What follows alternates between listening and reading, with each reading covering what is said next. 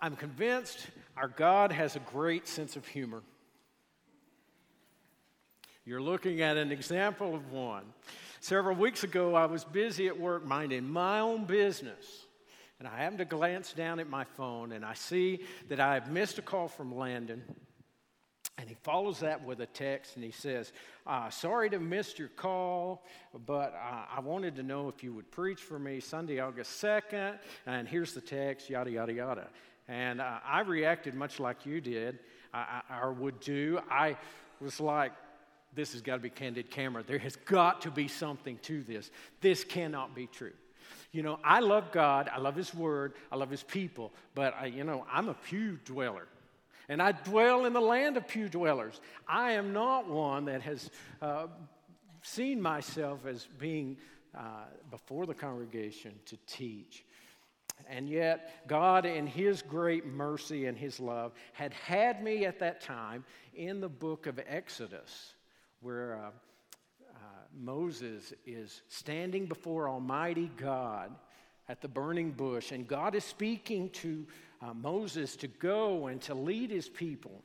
And Moses is sitting there stammering and begging and pleading with God, send somebody else, do something else. And I'm thinking as I'm reading this in my own devotions, Moses, this is God asking you. You need to do it. You need to obey. You need to man up here. Good grief, get a spine. And yet, I get a little text about a 30-minute presentation, and what am I doing? The very same thing. I was like, August 2nd. Surely we're out of town that week. Maybe I'll be sick that day, because this is making me sick to think about it. But God reminded me through His Word and through the prompting of His Spirit of what I had read that very day, that God who took a nobody shepherd in a nowhere land of Midian and called him to speak His Word, and He reminded me of His application to my own life, and I was like, okay, God, I'm not going to get out of this. And so I said, okay. And then I get this text that we're going to talk about. And it's no easy text. I mean, what we're going to talk about today and what you're going to see in a minute is like, this is different. How am I going to come up with something to say to these people about this text?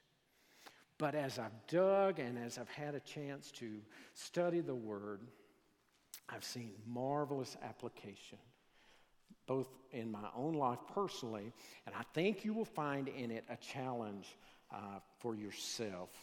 So get a copy of Scripture. Be finding Luke 13. We're going to talk about the very last part of the chapter in Luke 13 and follow Jesus as He reacts to a strange situation here. Now, I'm going to go for simple.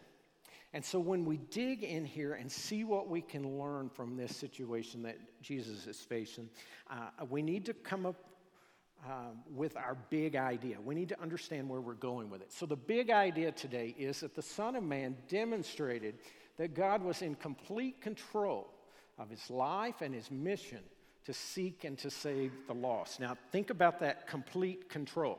I'm going to give you a $10 church word. Complete control means God is sovereign in the affairs of mankind. He's sovereign. He's in complete control. And Jesus demonstrates that beautifully in this passage.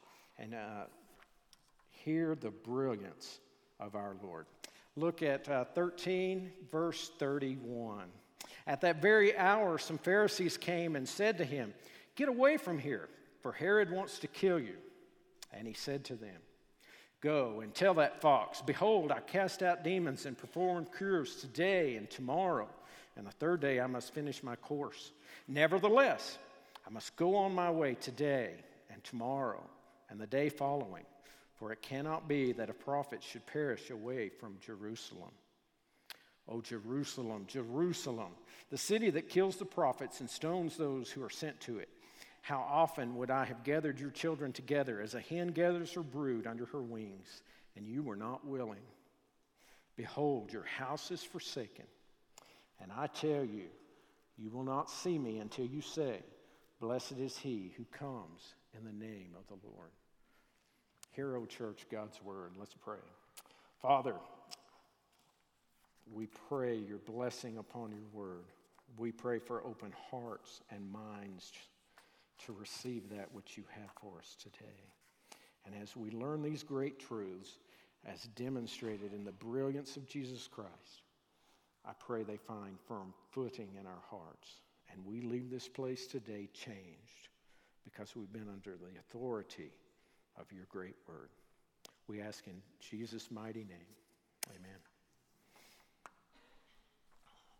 Have you ever had someone bring you news that made you wonder more about the bearer of the news than the news itself? Yeah. You ever work with maybe a less than kind secretary who comes and tells you, hey, the boss wants to see you.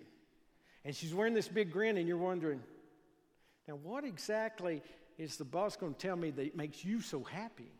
Or maybe it was your brother or your sister one day, Mama wants to see you. And you wonder, what is it that Mama's going to say that has you so happy about this? That's what Jesus is facing here. The Pharisees are coming and they're telling Jesus that Herod wants to kill you. The Pharisees and Herod, they're talking to one another. The Pharisees hate Herod. Herod hates the Pharisees. And they're talking. I would want to know more about this sort of stuff. What's up with it? Make no mistake. This was a very real threat on Jesus' life. See, Herod just a few months ago had taken the life of John the Baptist, had him beheaded.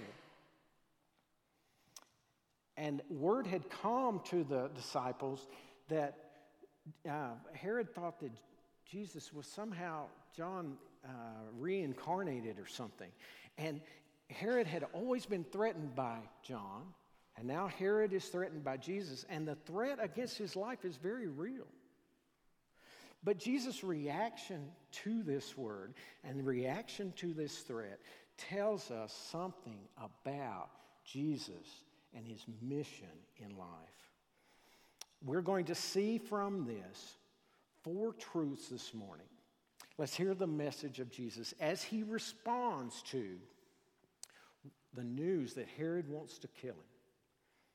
First, look what he says. Jesus says, you go tell that fox. Now, that's not a nice thing to say. In our culture, fox means someone cunning or clever or something like that. In the ancient world, that was not a nice thing to call somebody. A fox was not a nice thing. He's saying, you know what? He's a nuisance.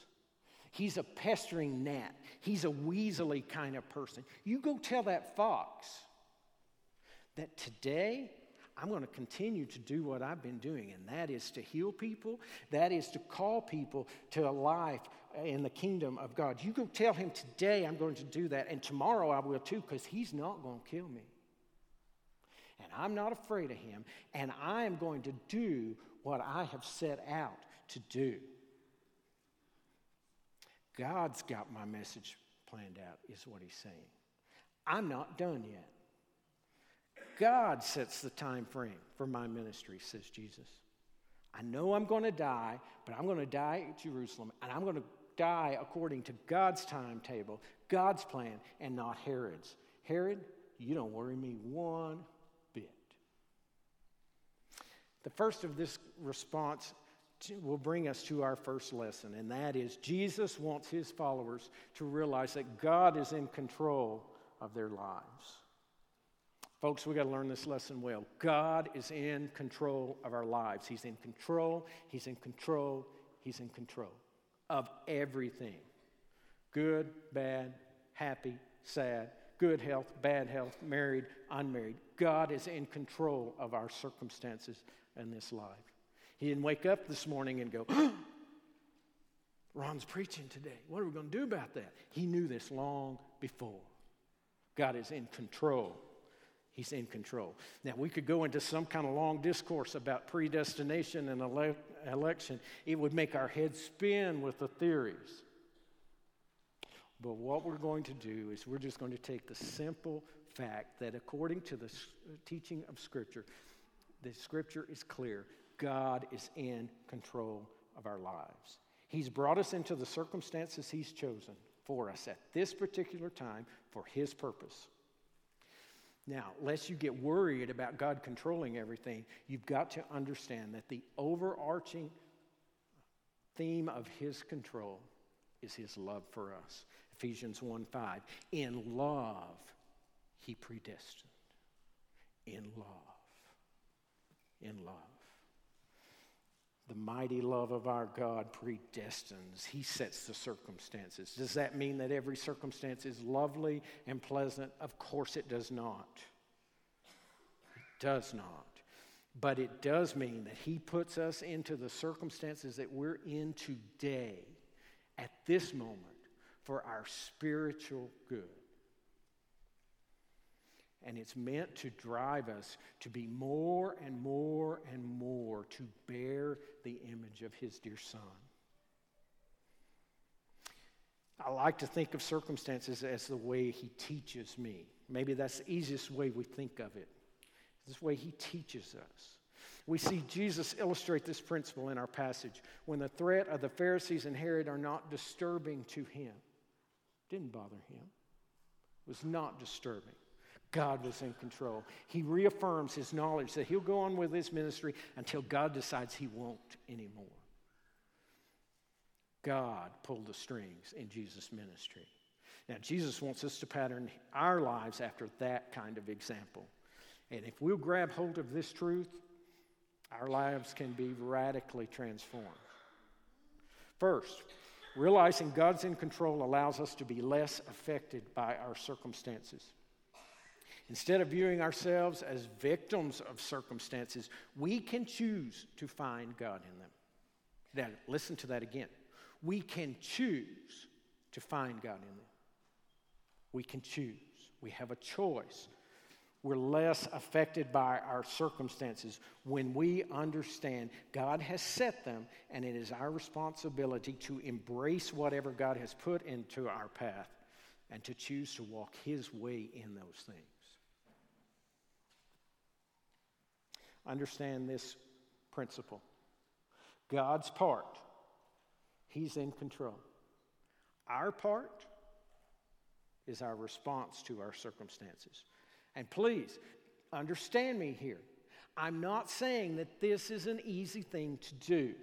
We have difficulties, problems, trials in our lives that we will never understand. There are hardships, there are hurts in our lives that we will never get this side of heaven. But God's in control. And what He wants us to do is to seek Him in every situation, whether it's good, whether it's bad, whether it's pleasant, whether it's not. He wants us to find Him. The payoff of this is that seeking God in all of our circumstances will result in a deepening relationship with God and a deeper trust in Him. He wants to use the place He has you and He has me today, right now, to bring us closer to Him. That's what happens when we seek Him in our circumstances. It will change our prayer lives too. Instead of always whining to God about our circumstances, we're asking Him to change us by our circumstances into a deeper walk with Him. Do you get that? Instead of whining to God always about our circumstances, we need to seek Him in them so that He can change us into a deeper walk with Him. So our prayer life will be for Him to help us find Him in the midst of our lives at every turn of our life. So, are you stuck in a job you hate? Ask God to open a door for a different job. Sure. Ask Him for a different one. Nothing wrong with that. But also ask Him to find Him in the midst of this current sour situation while you wait. There's got to be some reason that you are there, and ask Him to reveal Himself in this one. God, what do I need to learn here while I wait? See the difference? I'm no longer just victimized by the lousy job I have. I'm empowered to learn more about the Father as I seek Him through it. And that's what He wants us to do. Other people in the Bible did this exact kind of living. Look at the story of Joseph in Genesis 37 through 45. Joseph went through tremendous times of trial and hardship in his life. But toward the end of his life, as he is restored to his family, he utters the words, "You meant this for evil. God meant this for good." Paul is another example. Paul was languishing away in a Roman prison, and he pens the words of Philippians 1. In the midst of terrible, crushing situation of imprisonment, Paul says, I want you to know what has happened to me. It's happened to advance the gospel. See, my circumstances are less important than God's working in this kingdom. And I will take my place, whatever it may be, in order to see the kingdom advanced. Because God's will and God's way are more important than me. You know, Henry Blackaby, who did the Experiencing God series, made the statement, God is far more interested in my character than He is in my comfort. He's far more interested in my character than my comfort. So when we're uncomfortable, find God in it. He's building character. He's building into us something that could never happen apart from the circumstances that He's placed us in. Now, keep this idea of God's control at the forefront of your thoughts as we look in the next part of Jesus' words. Look at verses 32 and 33 with me, okay? They're kind of repeats, so look at them. Jesus says, all right, I cast out demons, I perform cures today and tomorrow, and the third day I finish my course. And then he almost says the exact same thing again. I must go on my way today and tomorrow and the day following. He says it twice. When he repeats himself like this, it is for a purpose. It's like maybe you didn't get it the first time. You need to get it this time. It's for a purpose. What he's doing is using an ancient way to describe a process or a method. Okay? So let's say you're a farmer. Today I plant. Tomorrow I'll cultivate. I'll do the weeding and all that sort of stuff. And then the third day I'll finish that crop. I'll bring it in. I'll reap the harvest. Maybe you're a teacher. Today I introduce an idea. Tomorrow we're going to practice that idea. On the last day we're going to test over it. We're going to finish it. It's a process. Jesus is saying I'm on mission and there's a process to it. This is a process and it will end. What I'm doing as I'm seeking to save the lost is a process. And God's in control of that process, and it had a definite beginning. It will have a definite end. That brings us to our second truth today. God's control sets a definite time frame for life. A definite time frame for life. As Jesus was aware of the times of His mission, so we need to be aware of ours. There's a definite time for life and for service. There will be a definite end to it as well. And folks, that time is shorter than what we think. It's shorter than what we think. He has a definite time. We must live for Him. Anything else we do is wasting our time.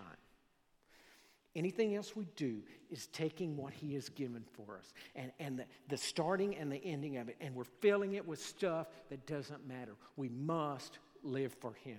We must live for Him. 2 Corinthians 5:15 says, He died for all, that is Christ, died for all, that those who live, notice, not the ones who choose to die, but those who live might live no longer for themselves, but for Him who for their sake died and was raised. That's our calling, people. That's our mission. To not live for ourselves, but to live for Jesus Christ. That's our calling. Live for Jesus. We must make the most of every day to live in a rich relationship with Christ and in committed service to Him. Jesus says the time is set, and we've got to make the most of our time. So let's review. God is in control. He set a season of time for us to complete our mission for Him. Now, we're going to look back to our text. We're going to see almost another twin set of ideas that go along with this as Jesus describes what He's setting out to accomplish as He speaks of His mission and His time in Jerusalem.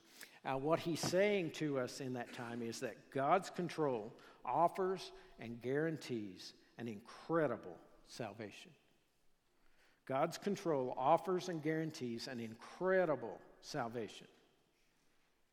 Now we get that from these words. Jesus says, Jerusalem, Jerusalem, the city that kills the prophets and stones those who are sent to it. How often would I have gathered your children together as a hen gathers her brood under her wings. Now, I've got us a picture. Look at this picture of a mother hen and her chicks. Jesus is going to use this picture as a way to describe His incredible work of salvation. Now, in researching this, I came across some people that have confused ideas about this. They said, well, God is getting in touch with the feminine side of Himself and being the mother hen. Oh, no. Oh, no. You've got to be joking. Look at the pictures and descriptions of Almighty God in places like Isaiah and Ezekiel and Daniel. With fiery thrones, with bright lights and creatures that fly around and proclaim, holy, holy, holy. God is a transcendent spirit. He has no need to get in touch with His feminine side or His masculine side for that matter. God has no need of anything, says the Scripture. He is Almighty God. If the hen pictures anything at all, it portrays His condescending nature in that God left the glory of heaven to come down to be like one of us so that we might relate to Him with the great Emmanuel, God with us, Jesus Christ. It's His condescending nature to reach out to us. The Son of Man came to seek and to save the lost. He condescended. He came in the form of Jesus Christ. And so in that, maybe we could take as the hen. But consider for a minute the chicks. In Jesus' words, these chicks were the people of Israel. But they're all of us who are humans. As chicks, little baby chickens, we're helpless, we're vulnerable, we're destitute, we're in grave peril. A chick is basically blind to their situation. Their time of experience has been too brief. Their ability to sense danger is undeveloped and underdeveloped. And then they have major physical limitations for escaping danger. How are they going to escape a predator? A chick is helpless. A chick is helpless. They can't fly away. They can't run away. Their only hope is the hen. Do you see the picture? Jesus says we're the chicks. We're helpless. We're hopeless. The only hope is the Savior. Look what the hen does for the chicks. She keeps them apprised of the danger. She, sometimes at the cost of her own life, keeps them protected. She gathers them up under her wings to provide protection for them, even at the cost of her life. Now, I want you to notice something. The mother hen doesn't put the chick under her foot. The mother hen doesn't sit on them. The mother hen gathers them up under her wings, brings them close to her heart. That's the picture of this mighty salvation, this incredible God we serve. He wants to bring us up close to himself, into a deep relationship with himself. He wants to bring us under his wings, close to his heart, if we'll let him. There are a lot of stories online about hens and chicks, and I couldn't completely verify any of them. You know, if it's online, it's supposed to be true, but we'll assume. Whether it's folklore or whether it's true, the story goes that a farmer goes out after his barn has collapsed from a fire, and he's surveying the damage, and he comes upon a hen in her nest. And the hen is dead. But he moves away the hen, and underneath the protective wings are her chicks still alive. See, the hen was willing to give her life for the chicks. The mighty God of heaven came to seek, came to save, came to gather us up under his wings, came to protect us, bring us near to the heart of God. He was willing to die for us that we could be saved. Folks, that's an incredible, incredible salvation. It is impossible to make too much of it. That's an incredible, incredible thing. Now, the crazy part of this description of salvation is the chicks who were Israel in his description. The chicks refused the protection. Look, he says, and you were not willing. Jesus is always the gentleman when it comes to the matter of salvation. He will invite, he will long, he will pay the price for the salvation, but he will not force you to accept it. The chicks of Jesus' story had a choice. They could choose the protection of the hen or the peril of their own condition, and we too choose. His salvation or our sinful peril. He longs to give salvation. He won't force it. And that brings us to our final lesson. God's control sets a time frame for his offer of salvation. God's control sets a time frame for his offer of salvation. Jesus showed us earlier that there's a season of service, but he also says there's a season of salvation. There will come an end to the offer. And just like the season of service we talked about earlier, the season of the offer of salvation is shorter than what we think.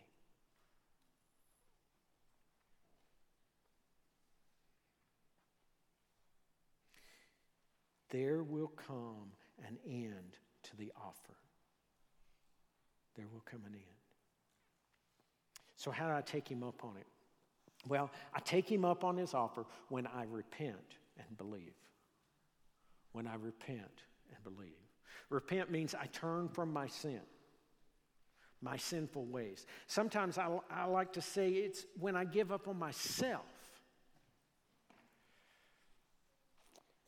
My way of living is wrong. I figure out that the way I'm going is wrong, and I turn from it and turn to him. Believing is that I understand that I'm a sinner, that I'm hopeless on my own, and Jesus is God's way. He's the only way to be right with God. So, I give up on doing life my way. I turn, trust that Jesus is my Savior, start doing life his way. That's repent and believe. I hear rustling, but don't miss this. Don't miss this. The last part of this, look what Jesus says. Look at it. He says, and you would not. Look, your house is desolate. You know what that means? That means I am withdrawing my presence. With Israel, what it meant was his presence actually left the temple.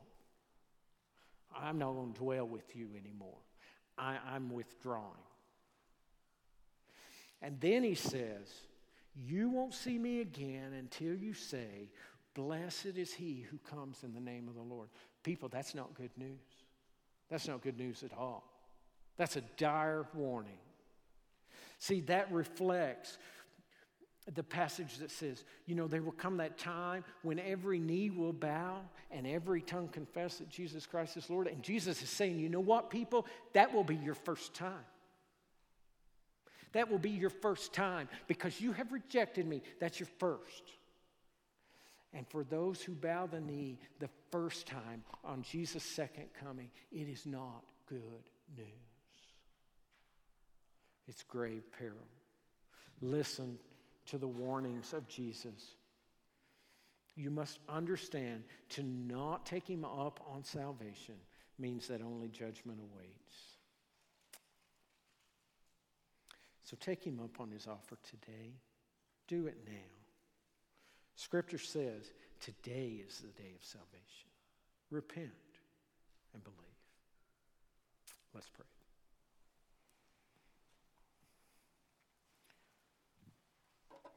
Father, you're incredible in your word. Your offer of salvation is beyond even what we can imagine. And help us to see our need of you. Whether we've never known you or whether we've known you for a long time. And help us to live, Father, in the protection of your wings. For some, that means they need to repent and believe for the very first time. And I pray they do that today. And for some of us who have repented and believed a long time, we need to continue in that lifestyle. And help us to do that. Evermore seeking you. And we give you praise and glory in Christ's name. Tyler.